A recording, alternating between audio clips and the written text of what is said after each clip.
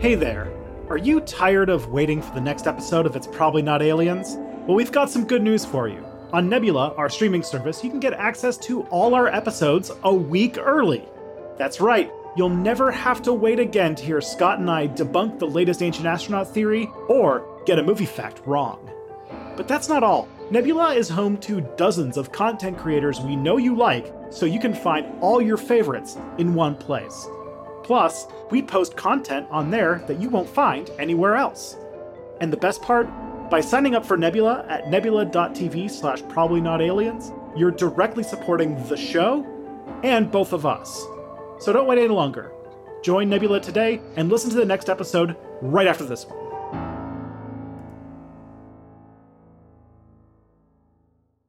Hello, everybody. Before we get into the goofs, and there's plenty of goofs to be had in this episode, I just want to take a moment to express my deep sadness over the tragic death of a poor teenage girl in the United Kingdom by the name of Brianna Ghey, who was murdered in a hate crime recently for the crime of being transgender. The world's a little bit less bright having someone like her taken from this world so soon and over such an evil part of humanity. So as part of this, I've donated a little bit of money to the nonprofit Mermaids, which is a UK-based charity which explicitly works to help transgender children. And if you have a few bucks, recommend that you do too. Yes, we'll have the links to that in the description. Any help helps, and this is just a tragedy. Now in an extremely quick turn of tone.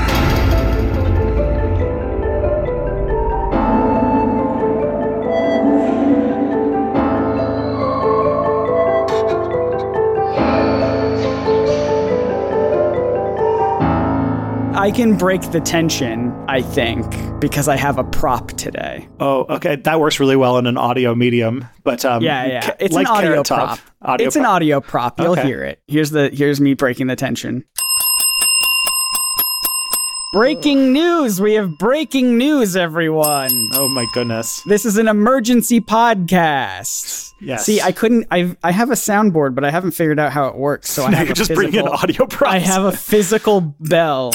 You've got like a bell, you've got an air horn just lying around, like you're I don't ready. have an air horn, but I should. You've got like those things you wave around that make the clicking sound. Absolutely. But today we are here to talk about a very serious threat to humankind. That has been threatening us almost since the beginning. Yeah. Balloons. Balloons. How do they work? Dangerous threat. Man's greatest enemy. What are their weaknesses? None. They have none. They have a vulnerability to piercing damage.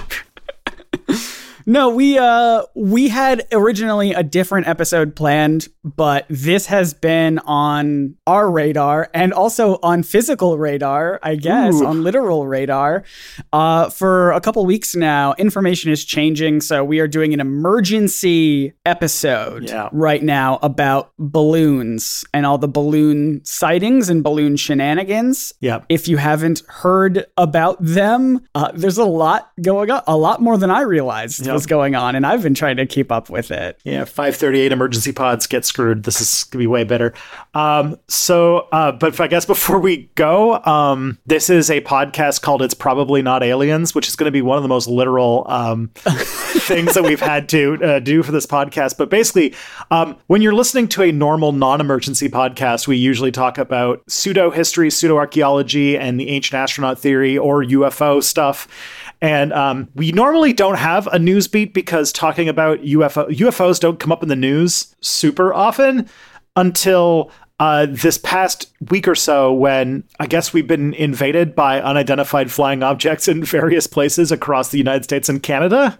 Yeah. This is why we're doing the show, because now you and I, this is very Watchmen-esque, Tristan. You're in Canada, I'm in America, always butting heads, us two countries, but now we're united. We have a united front against these balloons. Balloon menace. America and Canada, best friends now against the balloon monstrosities out there. Yes. Yeah, originally we were going to do a Q&A episode this week, which if you missed our shout out to get some questions into us for that episode, then good news, there's still time. So if you just go to probsnotaliens.com, there's a form at the bottom where you can ask us questions. And we're going to do a Q&A episode maybe next week, but We have to get unless this out. more things, unless another UFO related emergency pod has to happen. We have to get this out. We also have another already finished episode about the Phoenix Lights from 1997 that is already up on Nebula for you to listen to. So this is just going to be an emergency feed drop, and everything will be back to normal in the next week or so, and we'll be back on our regular thing. But we got to cover this.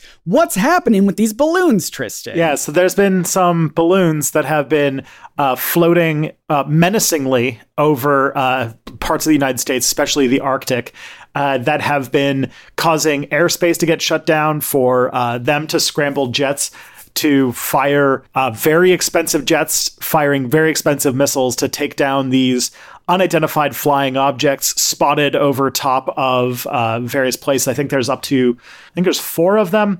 There was one that got shot down over the Carolinas. There's one that got shot down over the Yukon Territory. One that got shot down over Lake Erie, and was it Lake Huron? Sorry, Lake Huron, and one over Alaska. So what's going on? What are these flying objects? What are they? Yeah, is this it? Is this the aliens? Because Giorgio Tsoukalos apparently on Twitter believes that they are. No, he said something about it. I'm not seeing that firsthand because I don't want to look at him. But and we're both trying to stay off of Twitter. Yeah, but I've been told that there's a lot of UFO people, including Giorgio, who have been like, this is it. And because UFO people have a very short memory when it comes to these falsifiable claims, this is not going to destroy his career or anything like that. But Scott, is this it? Are we having first contact right now over Tobermory, Ontario? Maybe. Did the aliens send us balloons? Is it a celebration? Is it a threat? It's some sort of celestial birthday that we missed out on. We missed. Yeah. And this is their passive-aggressive reminder. I'm going to get into it. So first of all, I just want to start with a disclaimer that this story is incredibly hot, and there's a lot of things that are going on, a lot of explanations for what's happening, and a lot of accusations flying around. So a lot of what we're reporting is just what people are saying, because there hasn't really been a lot of independent research, because that takes time and resources that we haven't had at the moment. So at the end of the day, I will try to make some heads or tails of what I think happened, but keep in mind that this is very early days. This is very speculative, and our only real sources to go by are basically 2 countries yelling at each other. Yeah. And we are recording this on a Thursday. It'll come out on a Tuesday. There might be more information between those days that we may not have right now. Mm-hmm. So bear with us as we try to cover this developing story. This is like our first news. It's true. Sort of thing. The UAP one came kind of close, but even then, that was like a year off. Yeah. So mankind has always loved his balloons, but what happens when the balloons say no more? When the balloons have had enough, it's time for them to fight back. So I have 2 pieces of context that we need to understand to kind of get what's going on. Mm-hmm. The first is, why are there so many balloons in the air? That's a lot of people. I think that's like the first question. Like, wow, there's first question. How is it that there's all of these incidents? There's a lot. Did the old man from Up get shot out of the sky? Oh my god! I'm back. We'll never know. The missile's just flying at him, and there's this pause while he has just this memory, and he's like, "I'm coming to see you again, Martha," or whatever her name is. And then just boom. Yeah. But the thing is that balloons have actually been part of warfare for a long time, mostly for reconnaissance. The idea that in the past, people flew balloons over battlefields in order to get the bird's eye view of things, to get information and draw battlefield maps is pretty old. It has the first recorded incident is actually as far back as the French Revolutionary Wars in the 18th century. Oh, wow. So yeah. Are these like hot air balloons or? Yeah, basically. Or because we didn't really have a lot of helium back then. They used some hot air balloons in warfare in Avatar, The Last Airbender. That makes sense. Firebenders can do that kind of thing. So the first one was used for intelligence collection, but also balloons in the past have been used to carry things that could catch fire, called incendiary balloons. Oh. Sometimes even for combat, they would have small bombs on them. That was one phenomenon that I did get some pushback in an episode recently about how the Japanese during World War II did put bombs on balloons. And there was exactly one case where some people were killed by that. So balloons with bombs on them are not an uncommon phenomenon. Balloons that are meant to be spying or meant to be spycraft or for reconnaissance have all been part of the thing. And we've all played Bloons Tower Defense, where you have to have monkeys shoot balloons because the balloons are menacing. This is that game. This is guys. I want you all to be very nice to Scott. He doesn't play a lot of video games, so he's trying very hard right now. I'm trying really hard. You know Bloons Tower Defense? Everyone knows Bloons Tower Defense. It's a classic. The classic. So, and another case in America is that the Civil War actually had balloons used for reconnaissance and communication because you can put signals and stuff like that on them. Or just like shout really loud from the sky. Yeah, just, hey, down there. Hey, there's some fighting happening. Yeah, I know. We're in a war. Okay, that makes sense. I'm very vulnerable up here. In the late 19th century, military ballooning started to evolve. Technology allowed for more sophisticated balloons and equipment to get used. They started to do things like put cameras and telegraphs on the balloons that were able to give more accurate and detailed information. The peak was probably World War I. See, I don't know how much Americans learn about World War I because not a ton. At one point, my wife turned over and she was like, Tristan, what was World War I? Because, I know it happened because of a drive-by, right? Franz Ferdinand assassination. Kind of, yeah. He was assassinated by a Serbian nationalist named Gabriel Princip.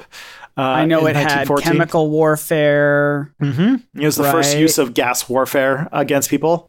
Trench foot. Yeah. Long story short, I know bits and pieces. Yeah. Long story short, Europe spent a lot of time developing their military technology to the point where their defensive capabilities were a lot stronger than their offensive capabilities. And when the war started, they clashed into each other, built these trench lines, and then barely moved for 4 straight years as they tried to find anything that they could develop to break that trench balance, including things like gas warfare and things like fighter planes, but also that basically the thing that broke the meta was tanks. Tanks sort of killed trench warfare. So tanks, because I know we've talked about before that planes were pretty new. Yes, at the time. Yeah, the Wright brothers were also pretty new. Tanks didn't exist at the beginning of the war. They were invented during the war. Extremely new. Yeah. Tanks didn't even show up until like the last year of the war, and it was huge. They basically broke the entire meta. But yeah, the Wright brothers was like 1912, and World War I was 1914.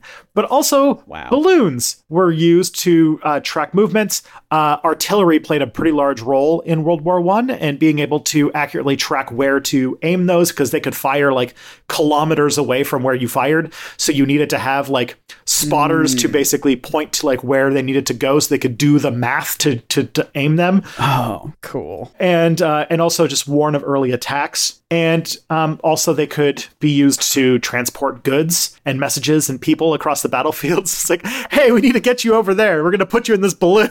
Get in this balloon. It's going to be terrifying for a little bit. It'll be fine. It'll be fine. Machine guns haven't been invented. Oh, wait. Yes, they have. Have fun. See you later. Bye. Bye. Have fun being lifted into the sky where no human is supposed to be. Yeah. After World War I, though, military balloons started to decline because aircraft and other sort of innovations started to make them less relevant, things like radar and such. But they still had a few little bits of purposes during warfare, specifically for training pilots, but also to do weather stuff. Because, weather balloons. Yeah, weather balloons. Started playing a big role in understanding like when to plan things. And as war became more of a thing of logistics and planning, then it became about like tactics and battles.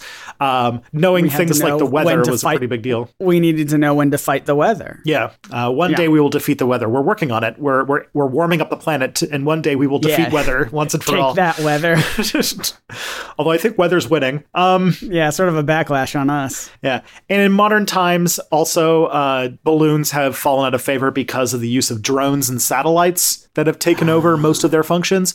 Though I will say that is changing. DARPA has looked into the possibility of using balloons to do non-line of sight communications. So basically to radio people in a way that you can't directly communicate with them. So you you relay off of these balloons. Oh, interesting. And also, you can communicate with aircraft that way between the ground and the air. And also they're just a lot cheaper than drones because drones, I don't want to go too much into how drones work, but America, the way America makes drones, America went for the very big, very expensive drones. Have to. Yeah, that's our thing. Yeah. Big and expensive. We love that here. While like right now we're seeing in the war in Ukraine the extremely effective use of swarm drones, which are very cheap but plentiful drones that are just bombs in and of themselves, because those have been developed by the Iranians, who have been developing basically a way to defend themselves from an American invasion since the 1970s. So this is very tangential, but like the Iranians have a whole plan to the point where every single time the Americans do war games to try and anticipate what a fight with the Iranians would be, using their technologies, which involves like cheap self-destructing drones and basically missiles that are fired from like small boats.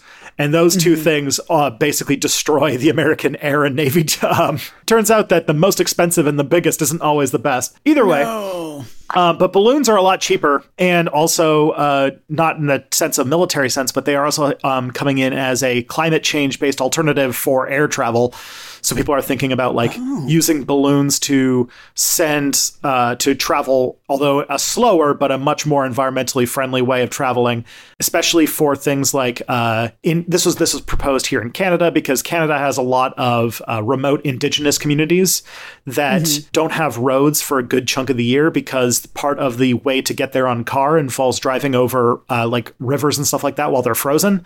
Oh. And those rivers are getting less reliably frozen, and people's needs for supplies seem to continue all the time. The weather's fighting back at us. And so sending stuff through balloons to those places is actually, a way to do that.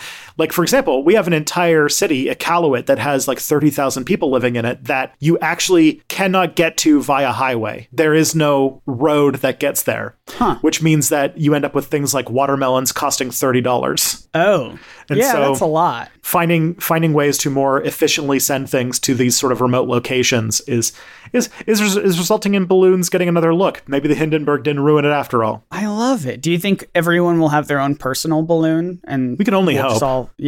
Balloons for days. That's what I think. Although not right now. Maybe not right now. Maybe if you have a balloon, maybe don't get in it and fly right now. Yeah, it's not some stuff's been happening. It's too soon there's been some balloon related tragedies. Furthermore, the other thing that's important to mention for this context of this situation is that China and America are not doing so good together. Not best friends like America and Canada right now? No. Which is strange, because actually America and China have enjoyed decades of a rather fruitful relationship ever since the United States recognized China in the 1970s. It's actually one of the few good diplomatic moves done by Richard Nixon. All right. Good job, Nixon? Yeah. That's a phrase I don't know if I would have said. There was sort of a falling out between China and the Soviet Union, and the US was like, hey, what if China, what if China and us became buddies? To the point where like it's worked out really well, but that is starting to change, and it was sort of inevitably going to change because China is very quickly eclipsing the United States as the world's largest economy. It's predicted they're going to have bigger, more expensive drones, and we can't have that. Yeah.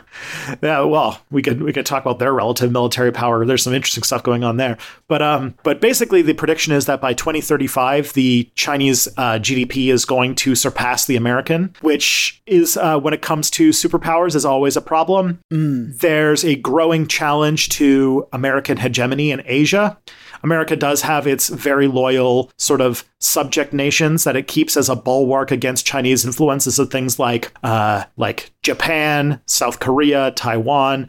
But in a lot of countries in Asia, like places like Russia and Saudi Arabia, and a lot of other countries have started to shift their center of influence away from the United States and towards China. And when you have one empire waxing and the other one waning, you are inevitably going to have some sort of confrontation between those two powers. And it's going by the name of the Second Cold War. Yeah, I could have seen that coming. All right, we got a Cold War coming. This is a hard part to, like, some people are calling it a second Cold War. Some people are also calling the conflict between the US and Russia as a second Cold War, although I would say that Russia as sort of a close to Chinese ally that thinks it can act against U.S. hegemony is sort of more of a front of this China Cold War. But either way, that's... So is the second Cold War happening currently, or are people projecting that it will happen? Most people have considered that it pretty much started in the early Trump administration and has sort of been escalating since.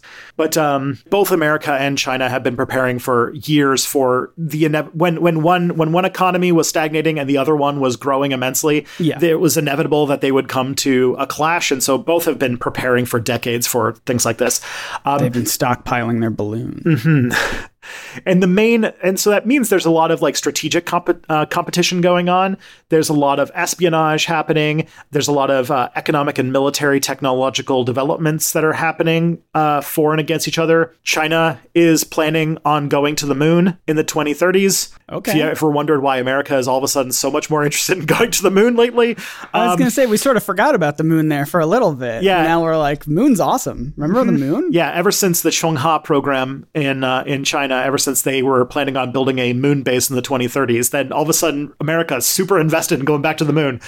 There's also been a lot of stuff with semiconductors, sort of the stuff that's at the core of computers that make them work, as both are sort of fighting over strategic resources of rare earth minerals and silicon and things like that.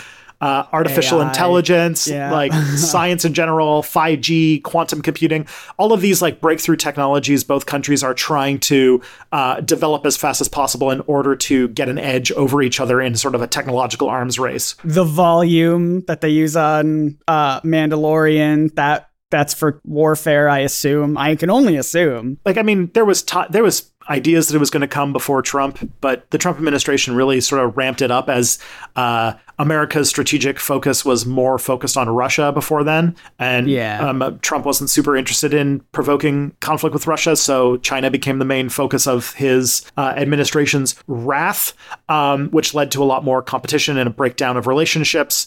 Anyways, there's been a lot of like fighting over technological development, a lot of like stuff coming up about securing supply chains. Right now, America's supply chain is very dependent on Chinese manufacturing. And very much so. The Biden administration is working really hard to try and develop an independent supply chain for critical stuff independent of China, which is going to be quite an ask.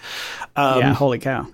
And so, yeah, this is just part of the context of what's going on when all of this went down, that there is a distinctive situation where two superpowers are more and more looking eye to eye at each other, realizing that, there's only room for one of us in the long term. And that is leading to all sorts of like very complicated geopolitics and stuff going on. So in all of that behind the scenes context, suddenly, as we look to the sky, there's a floating thing that we're trying to... What is that? Yeah. Is it a bird? Is it a plane? Is it Superman? No. It's a balloon. Yeah. So what happened? Let's talk about the balloon. This is the first balloon was pretty big. It had this technology bay that was probably the size of 2 or 3 school buses and had 16 solar arrays on it as its payload and was probably about 61 meters long or 200 feet. Like we're looking at something that's like almost like half the size of the Statue of Liberty, like that kind of. Oh my gosh. Yeah. This is a big ass balloon. Probably weighed about 910 kilograms or 2,000 pounds. What? It weighed a literal ton? How did it stay in the sky? Helium's a hell of a thing. Apparently it had propellers on it and showed that it had some abilities to steer and to move. Just because studying it, they realized that it could not... Like that, it didn't necessarily just kind of like flow with the following wind. the wind. Yeah, it could. Well, it was following the wind, but it could steer. It could move itself a little. Mm-hmm. Yeah. So they did some flybys to look at it, to give it an idea of what it could be. They flew some U-2s by it to see what it was, and they saw that it had a lot of antenna on it, which implies that it was probably something called signal intelligence gathering, which is basically putting a thing with a bunch of antennas that's designed to intercept signals and listen to communications between two different parties. It's a pretty standard considered part of electronics warfare. Yeah, just hacking into those signals, just getting them. Yeah, intercepting, seeing what's out there. Although the main thing though is that it didn't really have enough power to do a broad spectrum listening. So we're not exactly sure what it was particularly looking for, because it wouldn't have been able to. It didn't have enough power to be able to do that all the time. Okay. And they were able to pretty confidently figure out where it was manufactured and like how it was picked up, because the People's Liberation Army does have some records of like their purchasings and stuff like that. And there's a lot of evidence that they bought the things needed to make such a thing not too long ago, because and they did it through a Chinese manufacturing corporation, because China is quote unquote communist. There's like private corporations that are highly integrated into their military that it's very like the line between public and private is very murky in a lot of Chinese things, because that's how their economy works. They gotta take you ever watch that show Dexter? Like with Michael C. Hall? Yeah, the serial killer guy. I watched a few seasons of that, yeah. They gotta take a page from his book where he was like, when I go and get murder supplies, I also throw in random stuff. So like, yes, I'm gonna go get some tarp to make sure the blood doesn't get anywhere, but I'm also going to get life vests. And then no one questions me. They're going to be like, well, this guy he's not up to murdering. He has life vests. Those are for saving. And then he puts them on Facebook Marketplace. Yeah. And he sells he probably has like a shed full of life vests, this guy. You're like, there's just like one person at the store who's like, how does this guy lose his like life vests like every other week? What is he doing with these life vests? So when it comes to balloons, what makes them very useful for this particular kind of intelligence gathering is that they are very hard to detect with radar. They have very small radar cross sections to the point where they have about the same size as like their radar like profile is about as big as a small bird. They also don't emit any infrared, which means that anything about like anti-aircraft guns or missiles or anything like that really can't target them, because infrared's often used for, targeting and homing in on aircraft. Right. So all of that is to say that this was a thing. The military knew about it. They were studying it to try and see what was going on. And then on February 1st. So yeah, you were saying the government already knew about it. Military already knew about it, but the first time that a civilian saw it was February 1st. Yes. That same day, the former editor of the Billings Gazette, a guy by the name of Chase Doak, saw it above Billings, Montana. And after seeing the reports that the airspace around Billings was closed, he assumed that it was a UFO. He contacted his friend who was a photographer for the Gazette, and the two took pictures with telephoto lenses, getting some pretty decent pictures of this thing, and sent it to government agencies. The photos then got published in the Billings Gazette and got from there widespread media coverage. And this is when everybody started talking about it. This is when everyone started hearing about it. Yeah. When that happened, the US DoD and the Canadian Department of National Defense had to announce on February 2nd that NORAD, NORAD is basically like the organization that protects North American airspace. Because it's called the North American Aerospace Defense Command. So it's a joint thing between Canada and the United States that basically defends the skies above North America. So they announced on February 2nd that NORAD was aware of the balloon and that they believed that it belonged to China and had been watching it for several days. It crossed over into U.S. airspace on January 28th near the Aleutian Islands, which is near Alaska, and then moved across Alaska, entered into Canadian airspace over the Yukon and the Northwest Territories, which are two of our Arctic territories, on the 30th. It then flew southeast over BC and crossed over into the U.S. into northern Idaho on the 31st, and then into Montana on February 1st, where it was finally spotted by civilians. So they had considered shooting it down, but they decided not to because they were worried that if they had blown it up, that there would be debris that might injure people on the ground. So they were just watching and waiting. Yeah. They were also interested in looking at it to see what its capacity was and like what kind of things, like studying what it was doing. Yeah.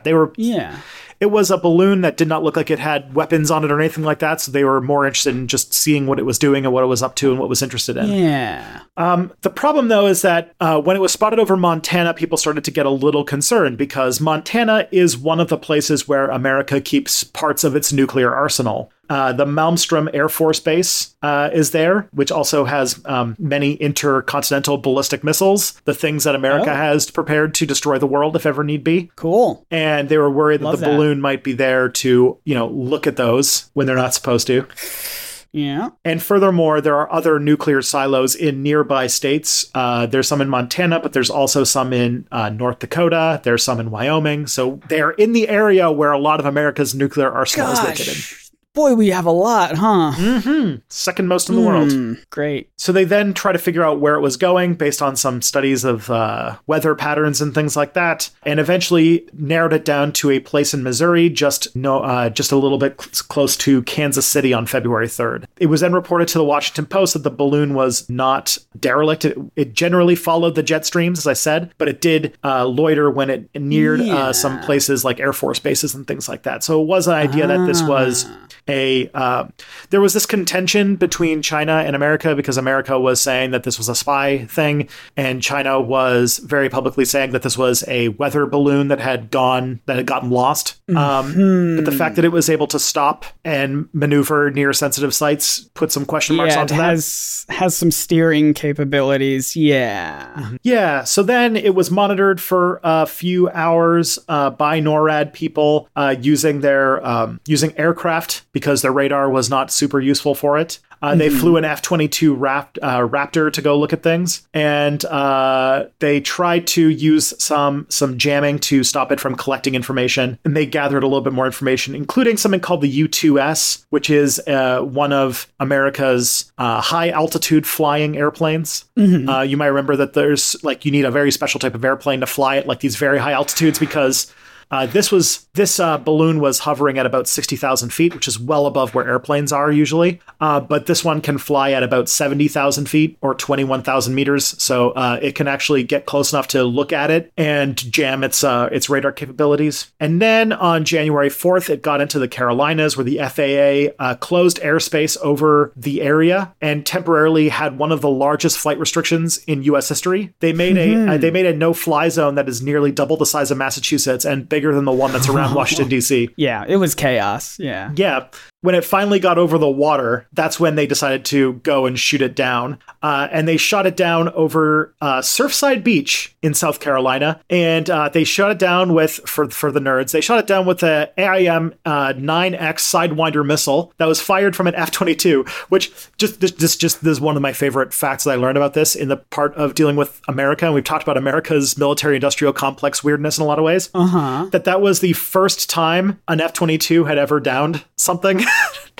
The first time? Yeah, the first time a F-22 had ever downed another flying thing. And it was the first time an aircraft over U.S. territory had been downed since the Second World War. Oh my gosh.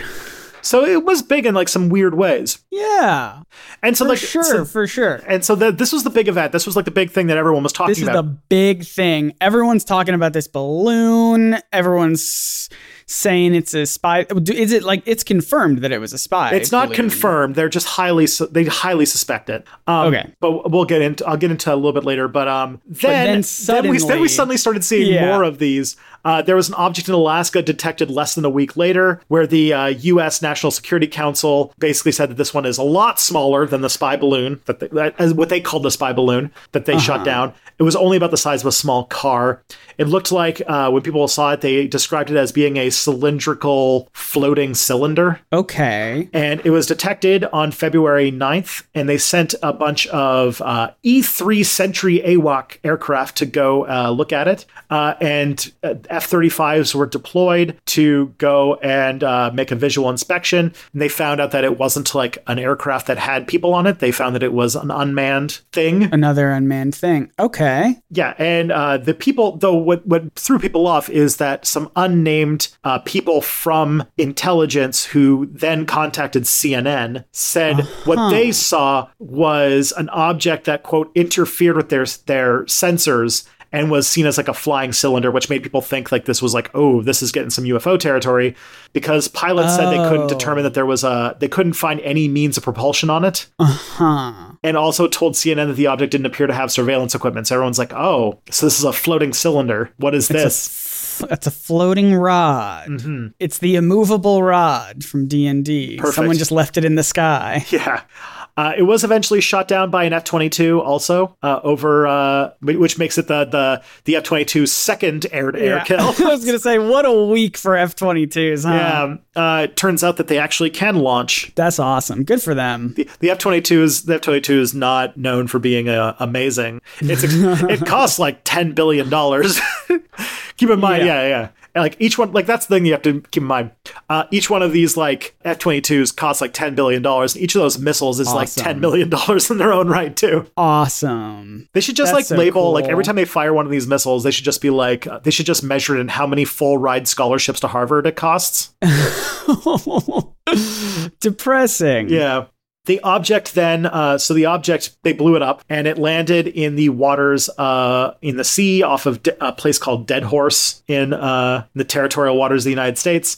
The Coast Guard and the FBI have been looking to find this object. But at the moment, like while people are, talking about the whole Chinese thing, there's some people who think that it's a Chinese balloon. But honestly, what they have no idea what this object is for, what its capacities were, or even who made it. So they don't know anything about it. And unfortunately, it is February, and it went down in the waters over the Arctic, which makes the recovery effort kind of complicated. That's true. Because in the Arctic in the wintertime, the daylight hours are very small, because in the Arctic, the further north you go, the longer nights are during the winter. So during the winter in the Arctic, in some places it's night like almost 24 hours a day for several months. Hard to see. But still, it's going to be difficult, and it's very cold. There's very bad weather. Worst time to be in the Arctic is probably the Arctic in February. Yeah. Plus, The Last of Us was on, so people wanted to catch that instead of go hunt down this thing. They got better things to do. The problem is that at the moment we don't really know what they recovered. They're sending out something to try and recover bits of this, but it's going to be a long process. And even if they do figure out what it is, because of diplomacy and stuff like that, we might not know what it is for a long time. But that doesn't matter because we got distracted quickly again, where on February 11th, when another one showed up. Let's go, baby! Another one! This one appeared over the Yukon Territory, which, if anyone doesn't know, the Yukon Territory is part of Canada's Arctic territories. And it is the part of Canada that borders with Alaska. It's the part that makes the potatoes. Is that true? I don't know. Maybe. Are there potatoes there? What are Yukon gold potatoes? Do they come from? They must. Like, I think that's the only place called the Yukon, so. This is the most, I'm going to look this up. This is important. You continue with your silly balloon story. Okay. So NORAD monitored the object for a little bit, and then Justin Trudeau pointed out that, it's time to take it down. So 2 F-22s from their joint base at Elmdorf-Richardson tried helping while actually the thing was taken down by some CF-18s, which is interesting. Oh, so not The F-22s helped trying to monitor and find it, but this was actually taken down by CF-18s because that was that's the airplane of the Canadian Air Force, because these were taken down by the Royal Canadian Air Force. Gotcha. Because it eventually crossed over into Canadian airspace, and so Canada took over. Follow up. Yes, potatoes are from Canada. Thank you, Canada, for your potatoes. They took it down because this object was flying at 40,000 feet, and at 40,000 feet, it is actually a risk to civilian air travel. So they didn't want to. You don't want planes crashing into stuff. Mm-hmm. This one was also cylindrical and was shot down on the orders of our defense minister, Minister of National Defense, Anita Anand. Mm-hmm. And the day after the Alaskan incident was shot down, it went down as well. But the problem, though, is that it went down over the Yukon, and currently it's being searched for by the Royal Canadian Mounted Police, or the RCMP, which are basically Canada's federal police force. Okay. In pretty much every part of Canada that is far too rural to have its own police force, we have the RCMP. All right. I think there are some provinces that have their own police, like Quebec and Ontario, I know, have their own police forces, but in most of the country, the RCMP are the effective police. The problem, though, is that the area is about 3,000 square kilometers in size, or 1,870 square miles, and it's a part of the country that is Arctic, thick with a lot of snowpack and also is mountainous. So some officials are saying that it's possible that this will never be recovered. But they are currently making a search in coordination with Public Safety Canada and assistance from Yukon-based units of the Canadian Armed Forces. So lots of big searches for these things. Yeah. And again, hasn't been found, might never be found.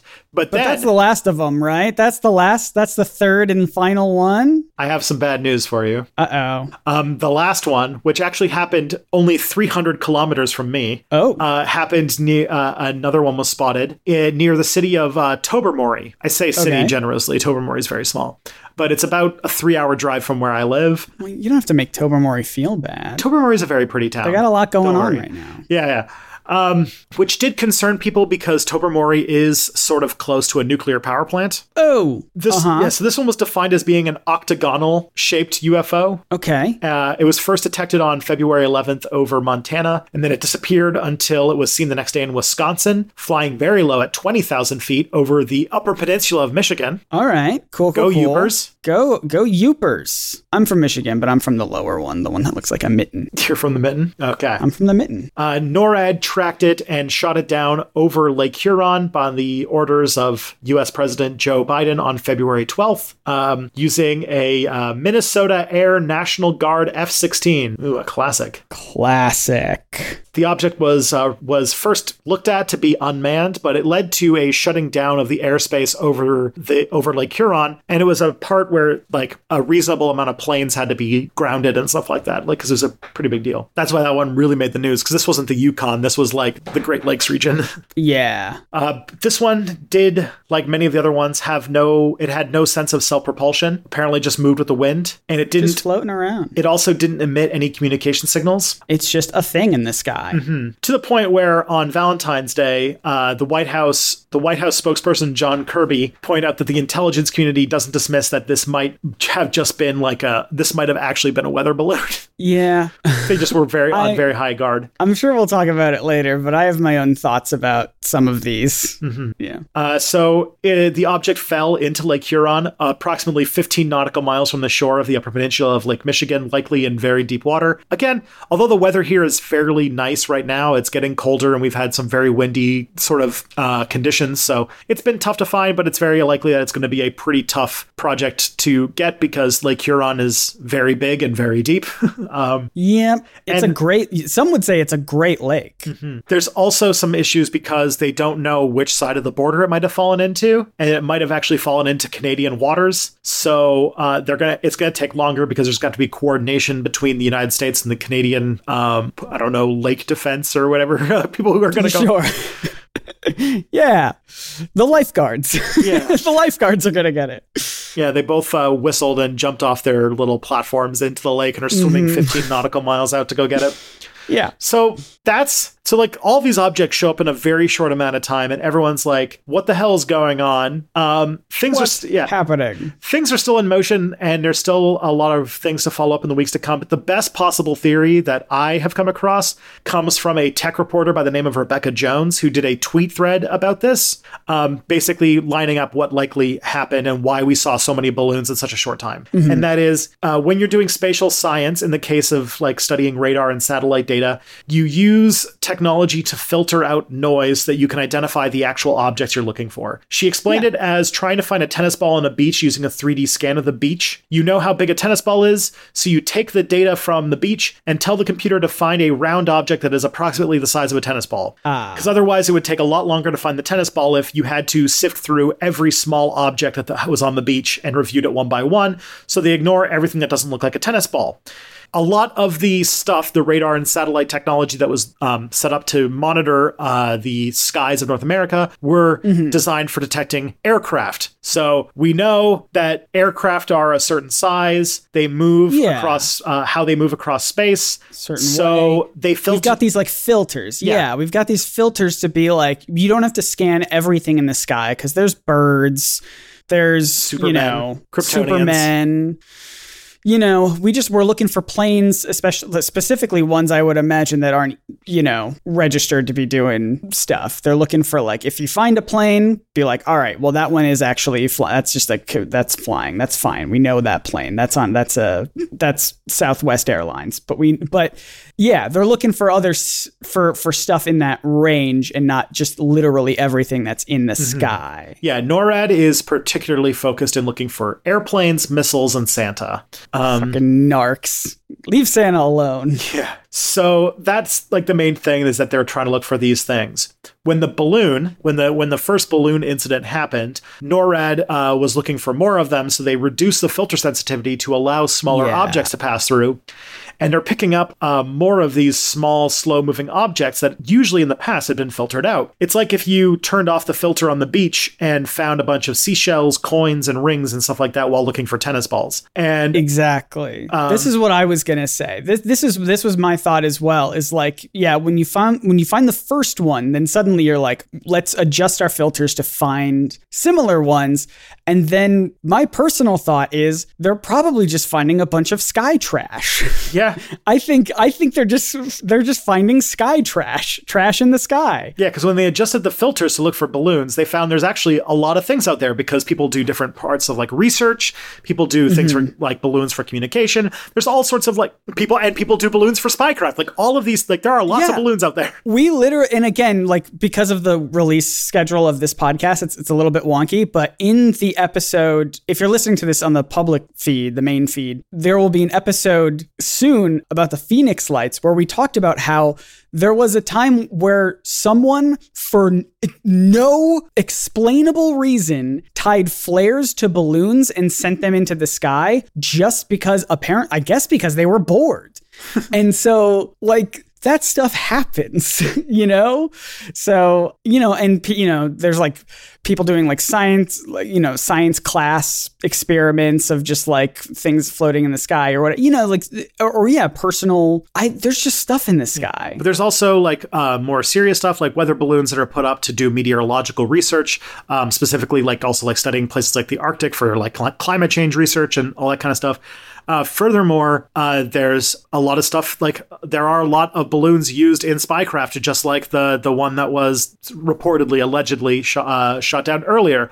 And the thing is that when they turn off the filter, they found that there's a lot of things out there. And because of the heightened sort of awareness and the nervousness, they shot down a bunch of them that looked like they were doing suspicious things or in suspicious places, like following the same path of the previous balloon or being near nuclear power plants or whatnot. Right. And this seems like the most likely answer to me. I would agree. I mean, it seemed, especially with the idea of the remaining three having no form of communication really built inside of it that we could detect, or really a way to steer or do really anything. Like, it just feels like sky trash to me. Yeah. And it all comes down to a lot of the ones that were shot down subsequently might have just been weather balloons or research balloons or whatever. But some of them might be spy equipment. China denies that the first balloon is a spy balloon, but there seems to be a decent paper trail that says otherwise.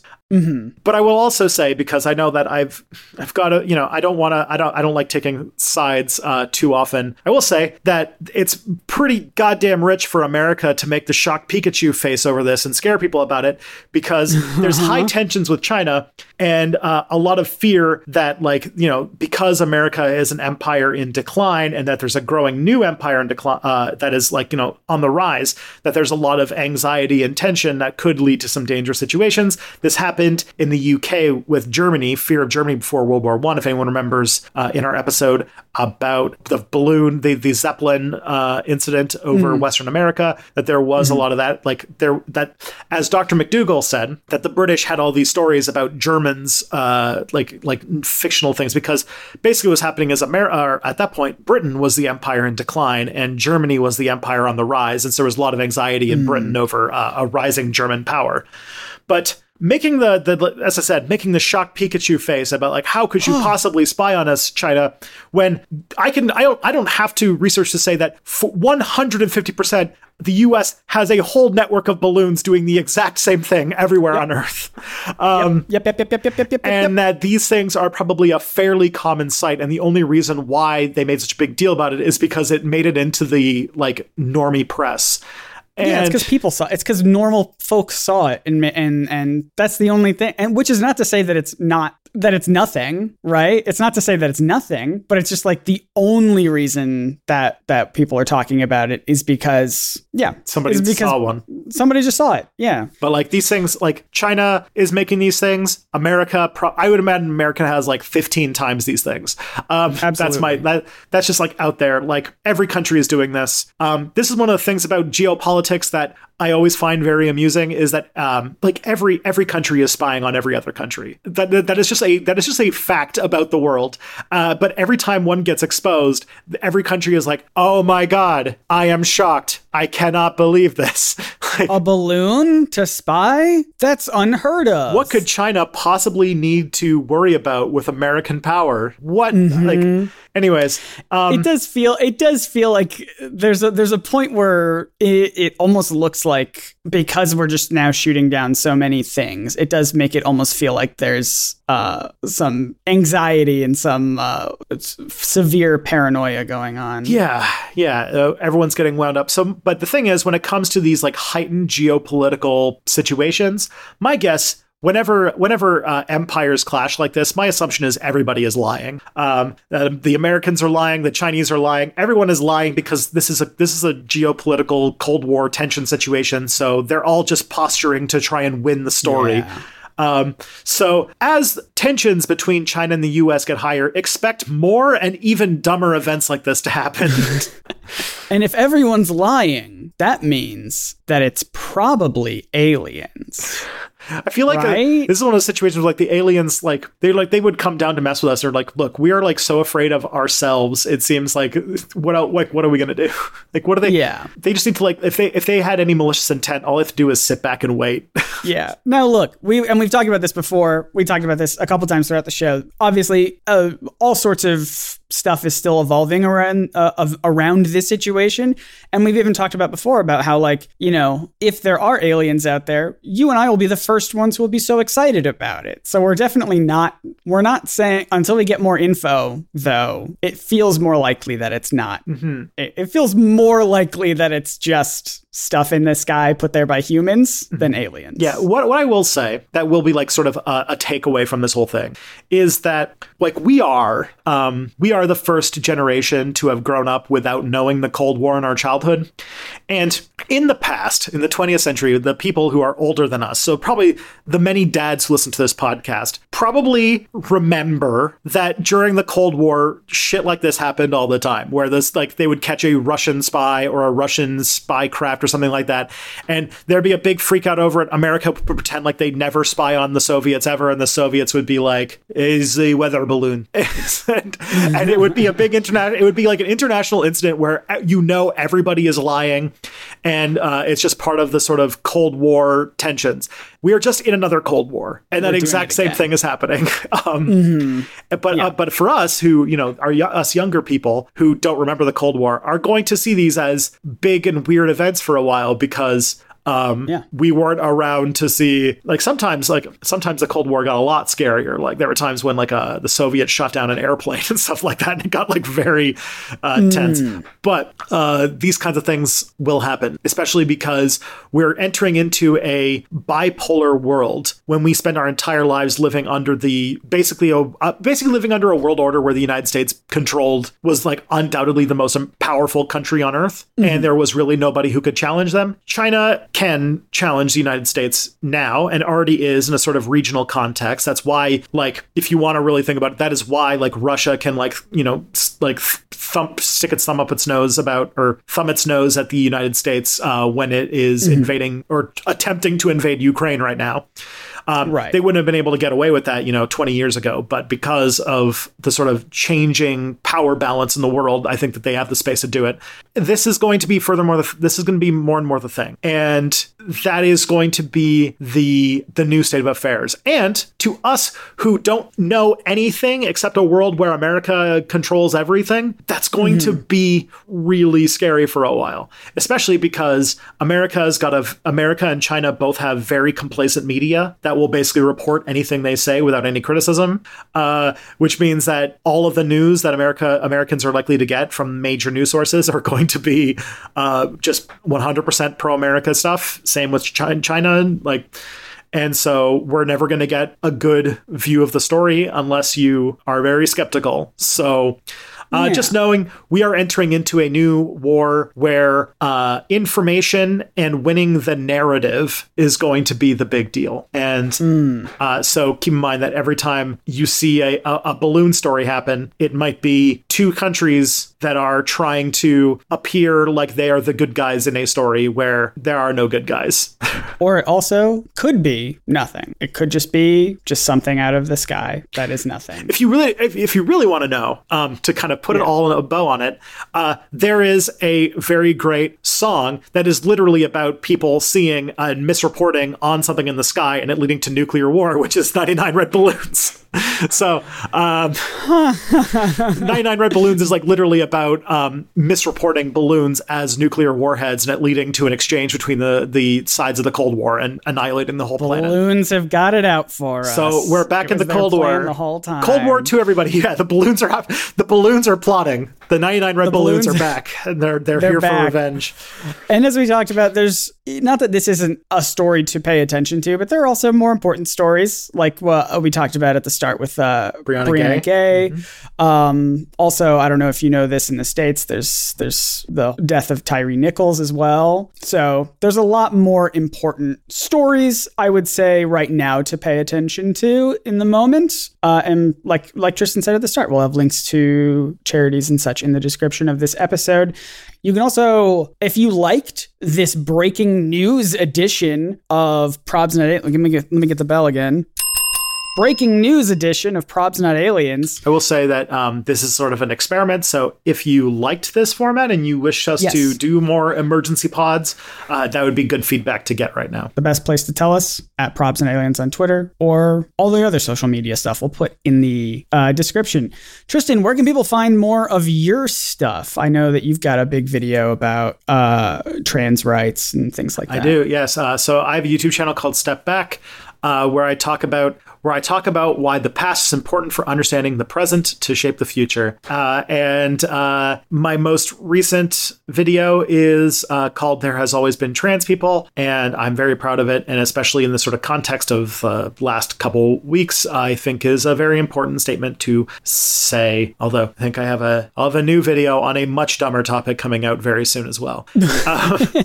But Scott, well, if I wanted to know whether or not I should like the HBO Max streaming show Velma, made by Mindy Kaling, where would I need to find out exactly what Scott thinks? Log on to the internet. People are talking about it. But if you want to hear my thoughts, you can go to my YouTube channel, NerdSync, NERDSYNC, all one word. That's where I make videos. I've got a couple other smaller videos coming out like that Velma one. People seem to like me just talking to my camera without any fancy editing or anything like that. So as I'm getting set up in my new space, I'm going to just make a handful I'm going to challenge myself to make a video a week for like a month, just to force myself to get back in the habit of making videos. So hopefully we'll have stuff soon, more Scooby-Doo stuff, some Marvel stuff. People like when I did that. That's sort of what I built my channel around in the past. So if you just want to know my thoughts about things, goofing and gaffing and laughing and all that good stuff, follow me there. And thank you to everyone who listens to this show and writes reviews on Apple Podcasts and other platforms. It really does help us out. We've been growing a lot, and we want more. We'll never be satisfied. More views, more listens. I want more of it. So tell your friends. It's the best way to share the show. Write probs.aliens.com on a balloon and release it into the sky. And then if it gets shot down, that's more publicity for us. People will be like, it had a mysterious URL on it. It had this, we'll just do a QR code. People will be like, what is this alien writing? Scan it with your phone, probsnotaliens.com. Yeah, tell your friends. And you can get episodes a week early on Nebula. Yeah, go to nebula.tv/probablynotaliens. And we'll be back next week for more stuff. For finally episode 68. Yep. This was episode 70. We're going to hit episode 68 next week. Yep. It's confusing. Anyway, until then, my name is Scott Nicewander. I'm Tristan Johnson, and the truth is out there. Probably, but definitely not on the news.